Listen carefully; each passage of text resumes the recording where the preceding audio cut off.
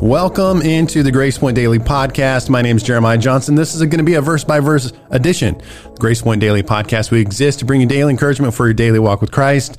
Hopefully you still remember us. My name is Jeremiah Johnson, alongside Dr. R.B. Maynard. Dr. R.B. Maynard, how are you doing? I'm just wonderful. Hopefully you will excuse us. Our lives have been, well, frankly, horrible lately. We've had COVID, kind of a little bit of COVID sweep through our church. People maybe not necessarily COVID, not feeling well. It's not been fun. No, I didn't feel good. So, we missed, I think we maybe missed 2 weeks. Of course, it was Thanksgiving week.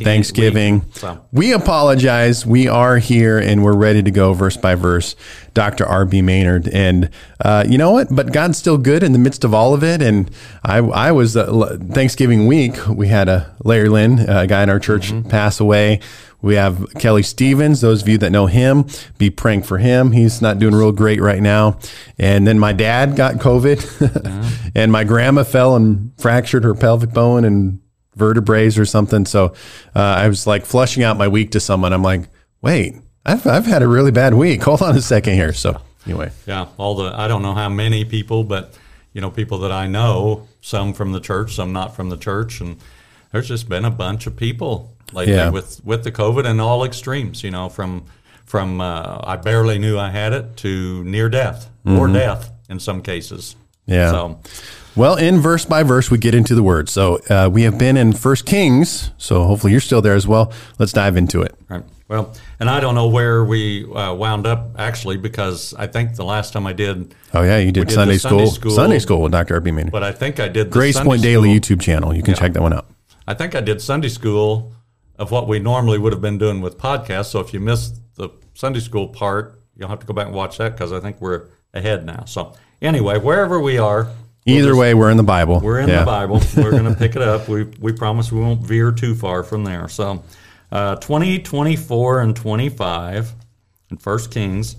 This is it's a little hard sometimes because you have to pick up where we were, but it's talking about Ahab and Ben-Hadad and the battles that they're going through and what God's doing in these things, what God's speaking through the prophet, how God is actually using Ahab, even though Ahab is not really known as a godly man. And so this is some of the command from the prophet. It says, "Do this, remove all the kings from their commands and replace them with other officers.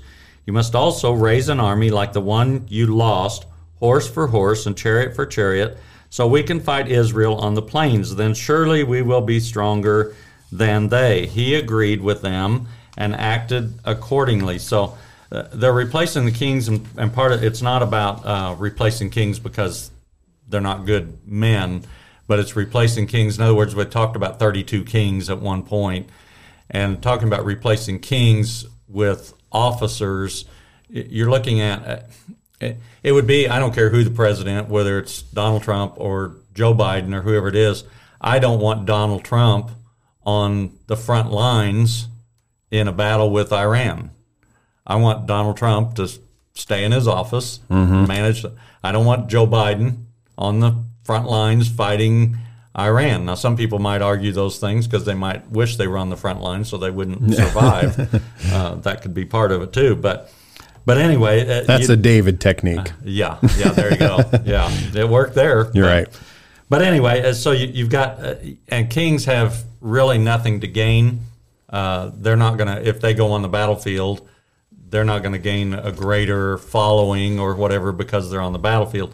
An officer wants to do well for promotion. He's a sergeant. He gets to be a major or those kind of things. So there's more for officers. There's more of a incentive, I guess, to fight. And so that's what they're doing here. Even if it's just 32, if you replace those with officers, you're not going to lose all your kings, and you're going to have a better army of at least 32 kings or whatever. So, and then,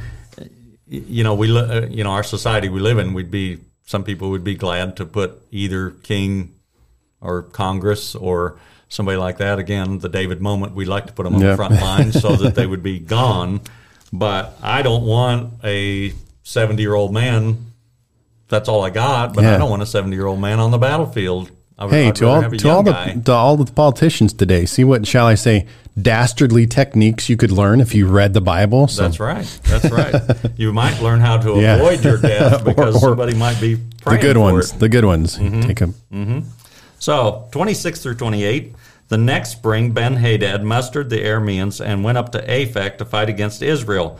When the Israelites were also mustered and given provisions, they marched out to meet them. The Israelites camped opposite them like two small flocks of goats, while the Arameans covered the countryside. The man of God came up and told the king of Israel, "This is what the Lord says, because the Arameans think the Lord is a God of the hills and not a God of the valleys, I will deliver this vast army into your hands, and you will know that I am the Lord." So Israel has 7,232 here, and it says the Israelites camped opposite like two small flocks of goats. Well, basically that's a term to say they're a small army compared to the other army. So, Ahab is not. This is what we just mentioned. We're talking about kings here who are not godly, but God's using them, and it's a weird thing because we think somehow that in order for God to use me, I have to meet a certain standard. And with Ahab, I mean, he's far from a standard. I mean, he's been into idol worship. He's married to Jezebel, and she's evil. And so that whole scenario just seems odd, but it's an example to us of how God can use anybody in his time, and we really need to be quiet about it.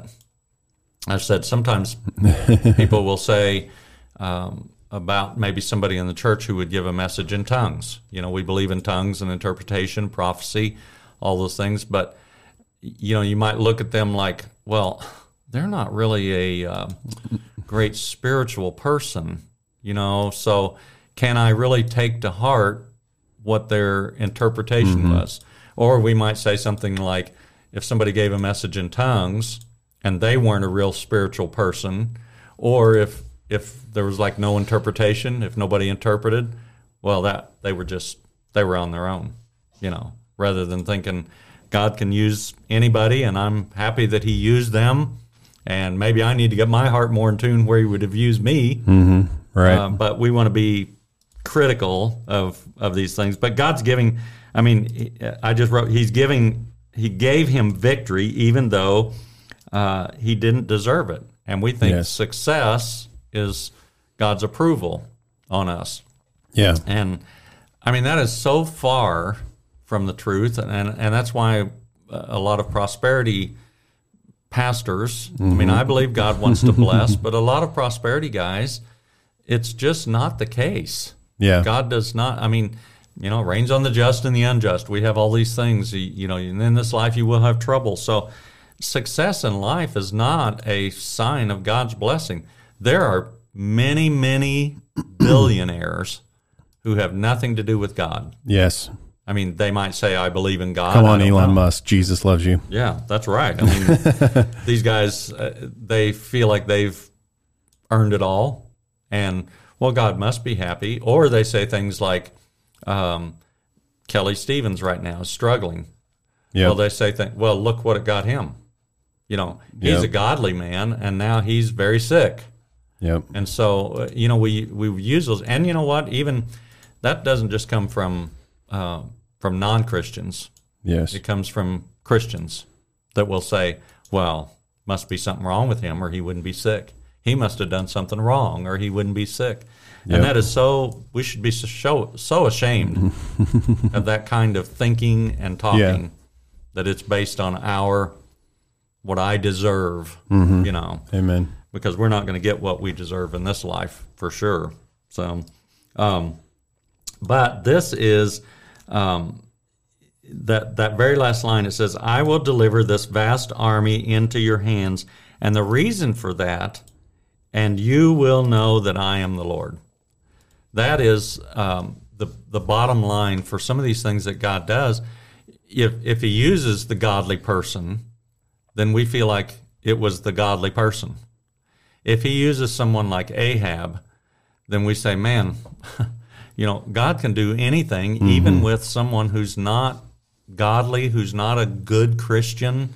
Yep. That God can do that, and it says, "I'm going to do this not so you'll look good, Right. but so people will know, and they'll know even more when God does it through an ungodly man. They'll know even more that God was in control." Amen. Because we can look at preachers and televangelists and people like that and put them up on that pedestal that they're so godly, and that's why they got a TV program, and that's why their church is so large. And then we see these guys in these large churches who fail and lose the church.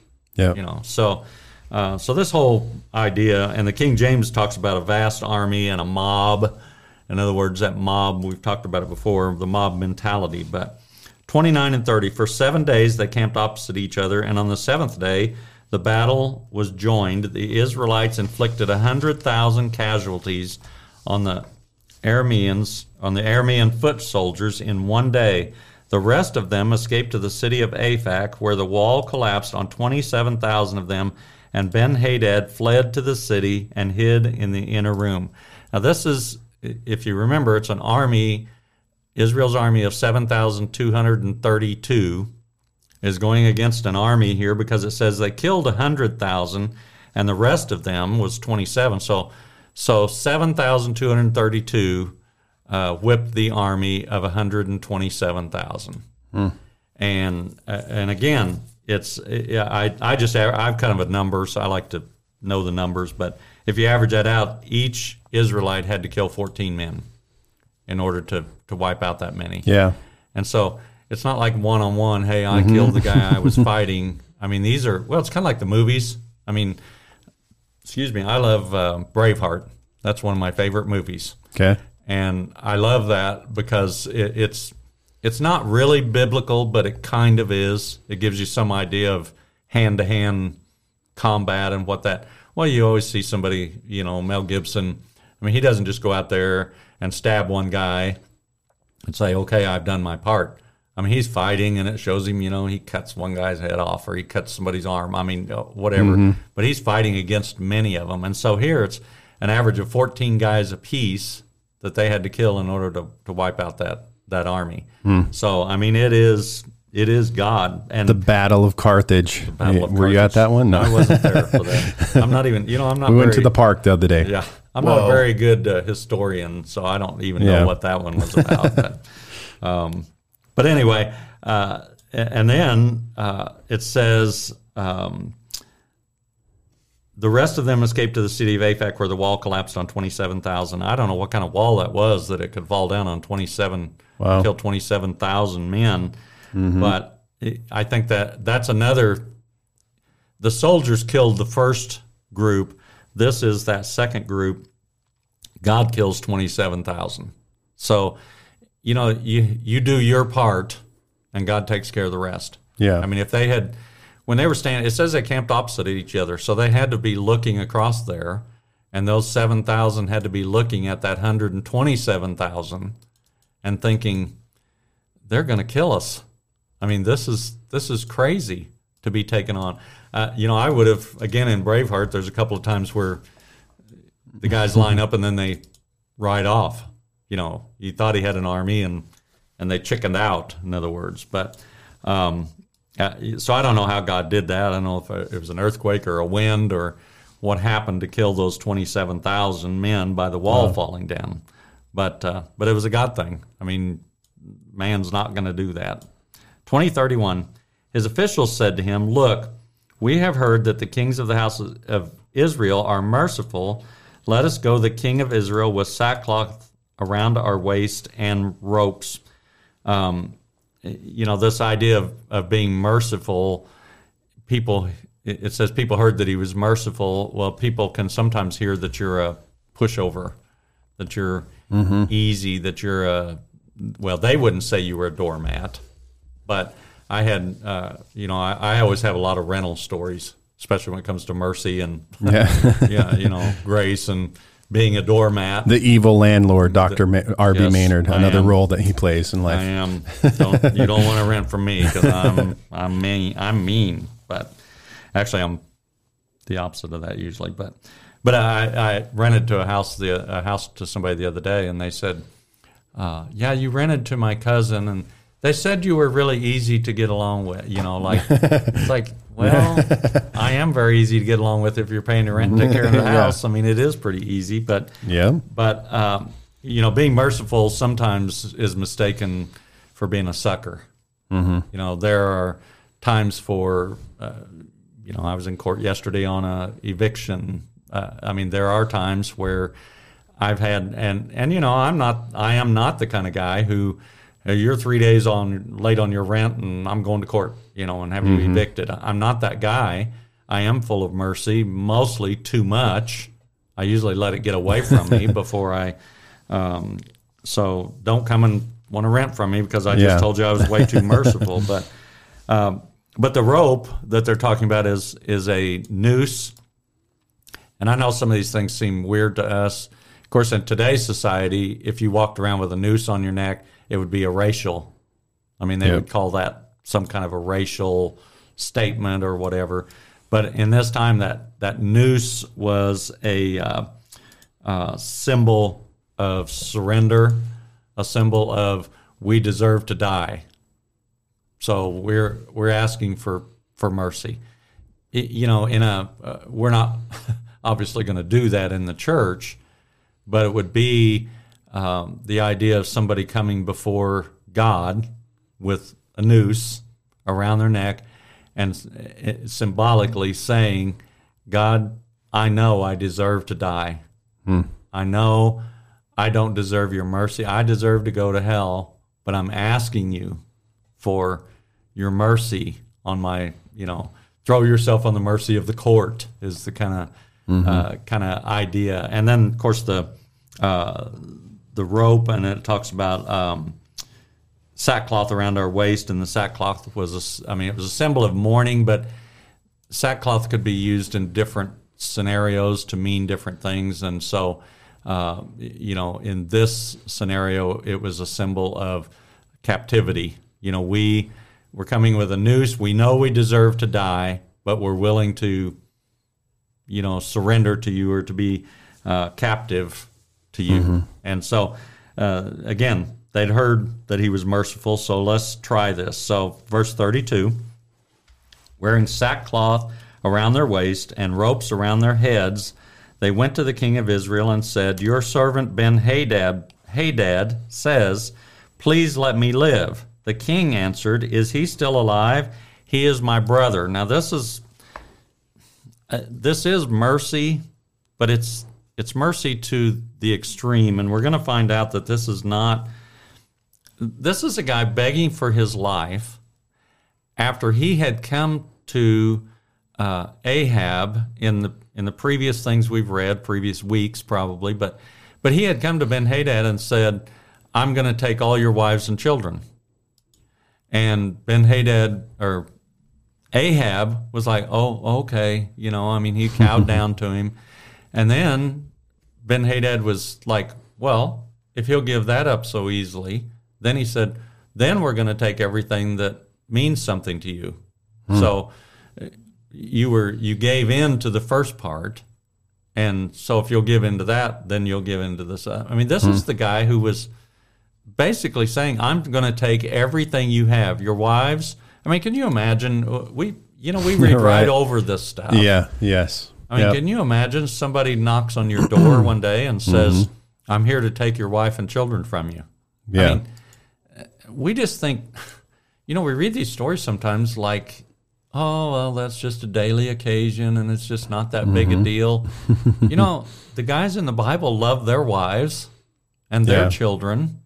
And so, and can you imagine? So now the guy, he comes back later after he's taken your wife and your children from your house. Then he comes back later, and I know this is through messengers, but he says, please forgive me.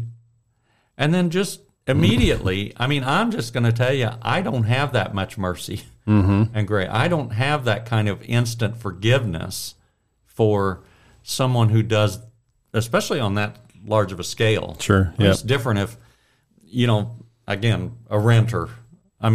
I don't walk around hating them the rest of my life. I mean, I can't live in that kind of.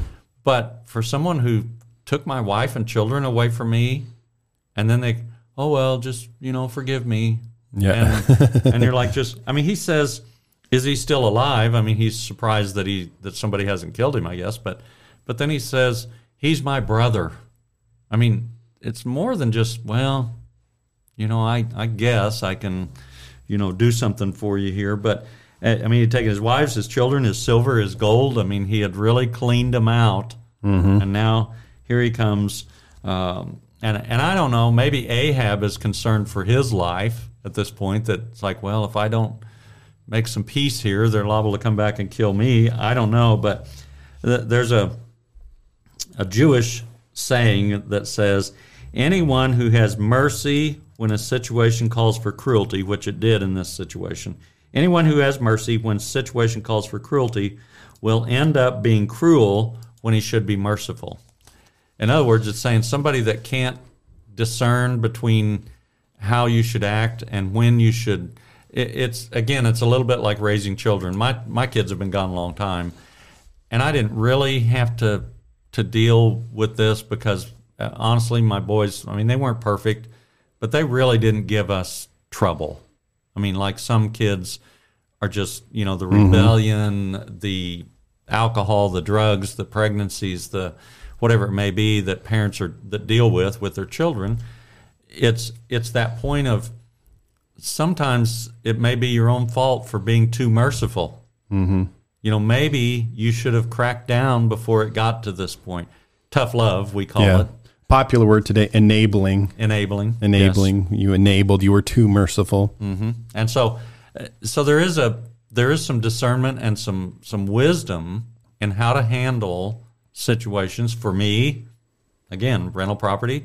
How merciful? What are the circumstances? What are the situations? And I have to analyze all that and then decide enough is enough. And then it's tough love, and it's the same situation with kids. So that's all that statement is talking about. Anyone who has mercy when the situation calls for cruelty will end up being cruel when he should be merciful, because he doesn't have a discerning spirit to know when things should be, when you've stepped over the line, I suppose. But it says, verse 33, the men took this as a good sign and were quick to pick up on his word. Yes, your brother Ben-Hadad, they said. Go and get him, the king said. When Ben-Hadad came out, Ahab had him come up into his chariot. So these guys, I think this was probably like, oh, he's calling him his brother. We better go get him before he changes his mind.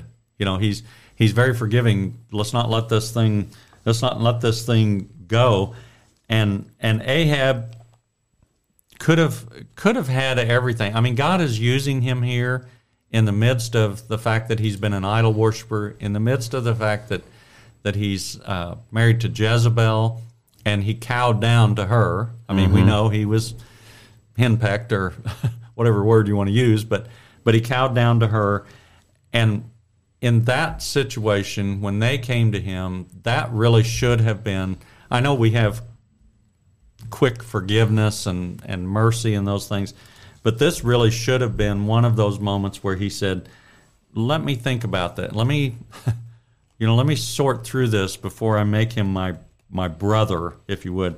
Or he didn't say, let me pray about this. And I know we've joked about that before. Usually when somebody says, I'll pray about it, that means no. You're right. I mean, but in that case, he should have been, this is a big decision. This is two enemies, warriors.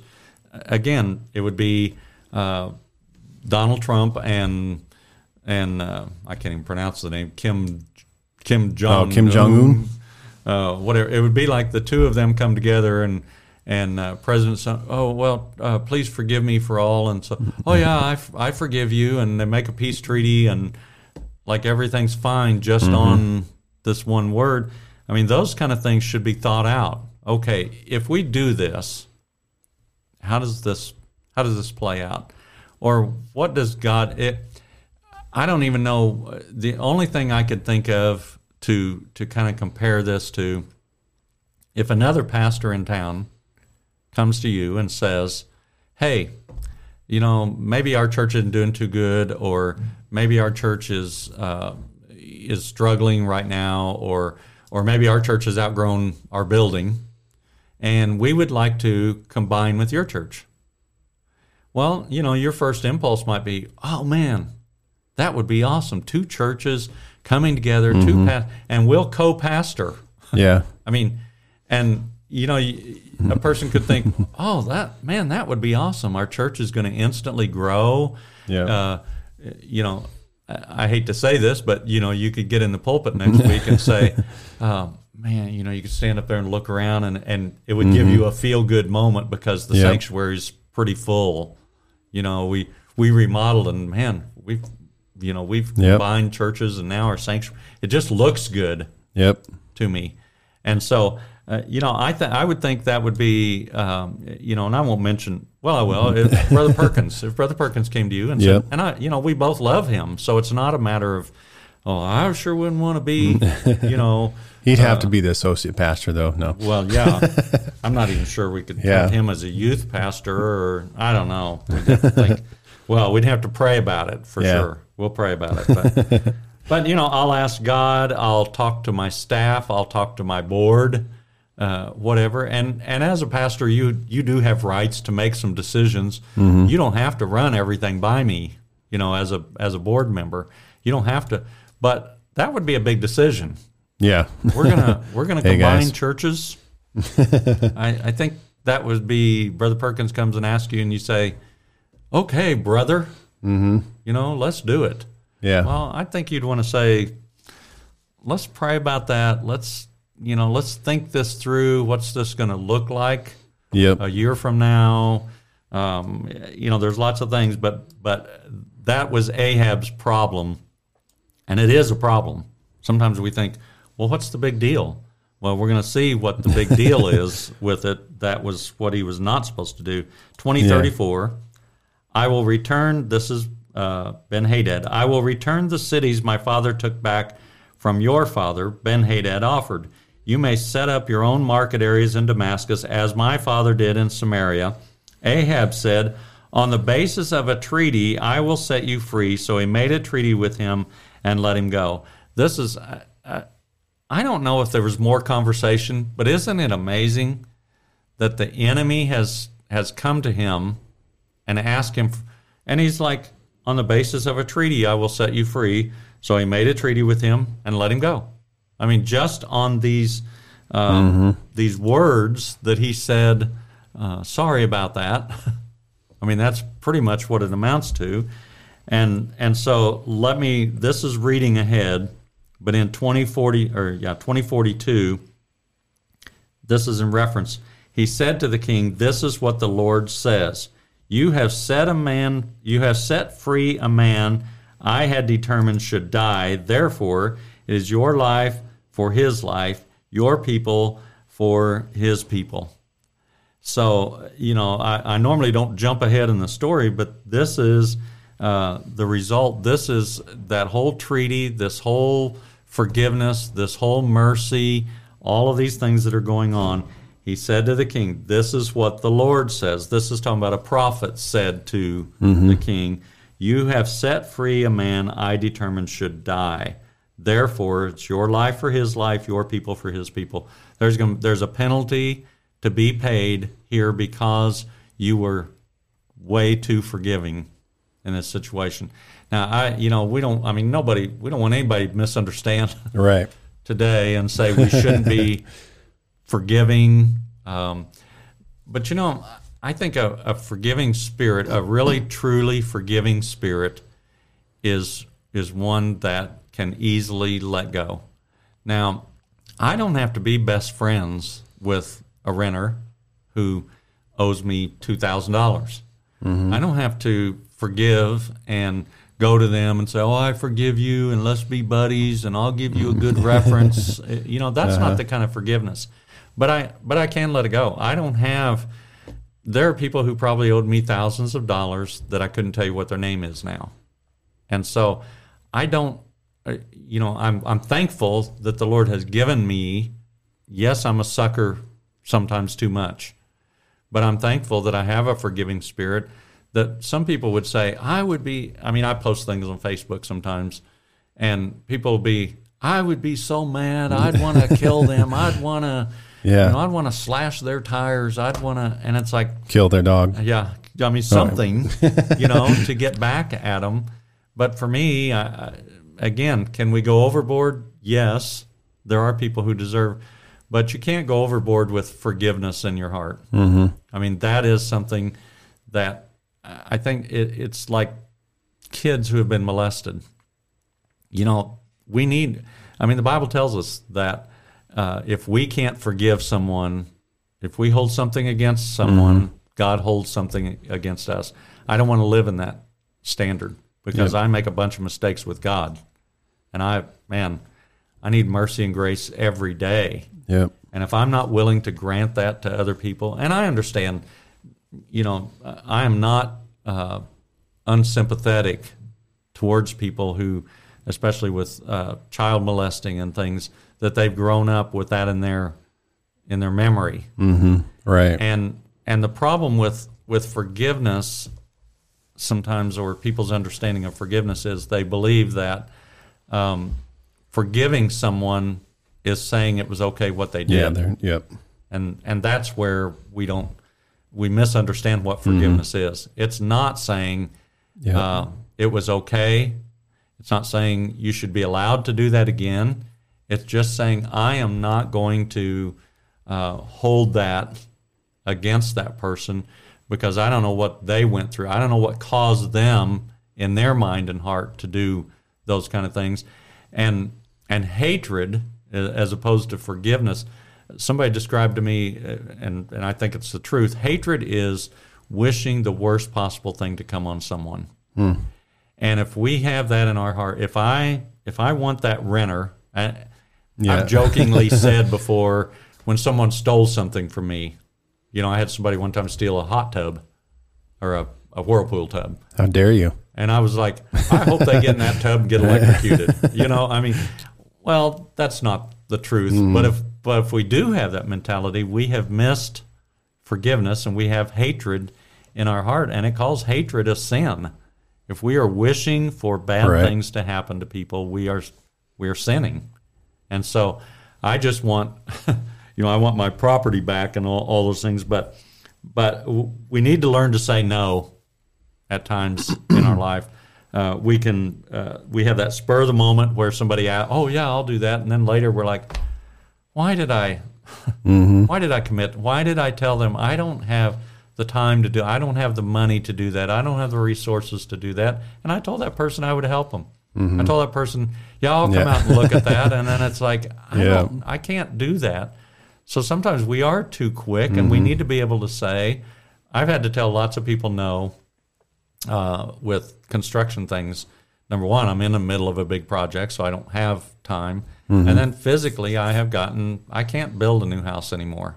Physically, my shoulders are bad, and I've had to, and it's really hard because I want to, every time I want to say, I'll do that, I'll come and do that, but I just can't do it. And so this is a forgiveness issue here. It says in that verse, I had determined should die. In other words, the Lord had determined that man deserved death for what he had done, and you are.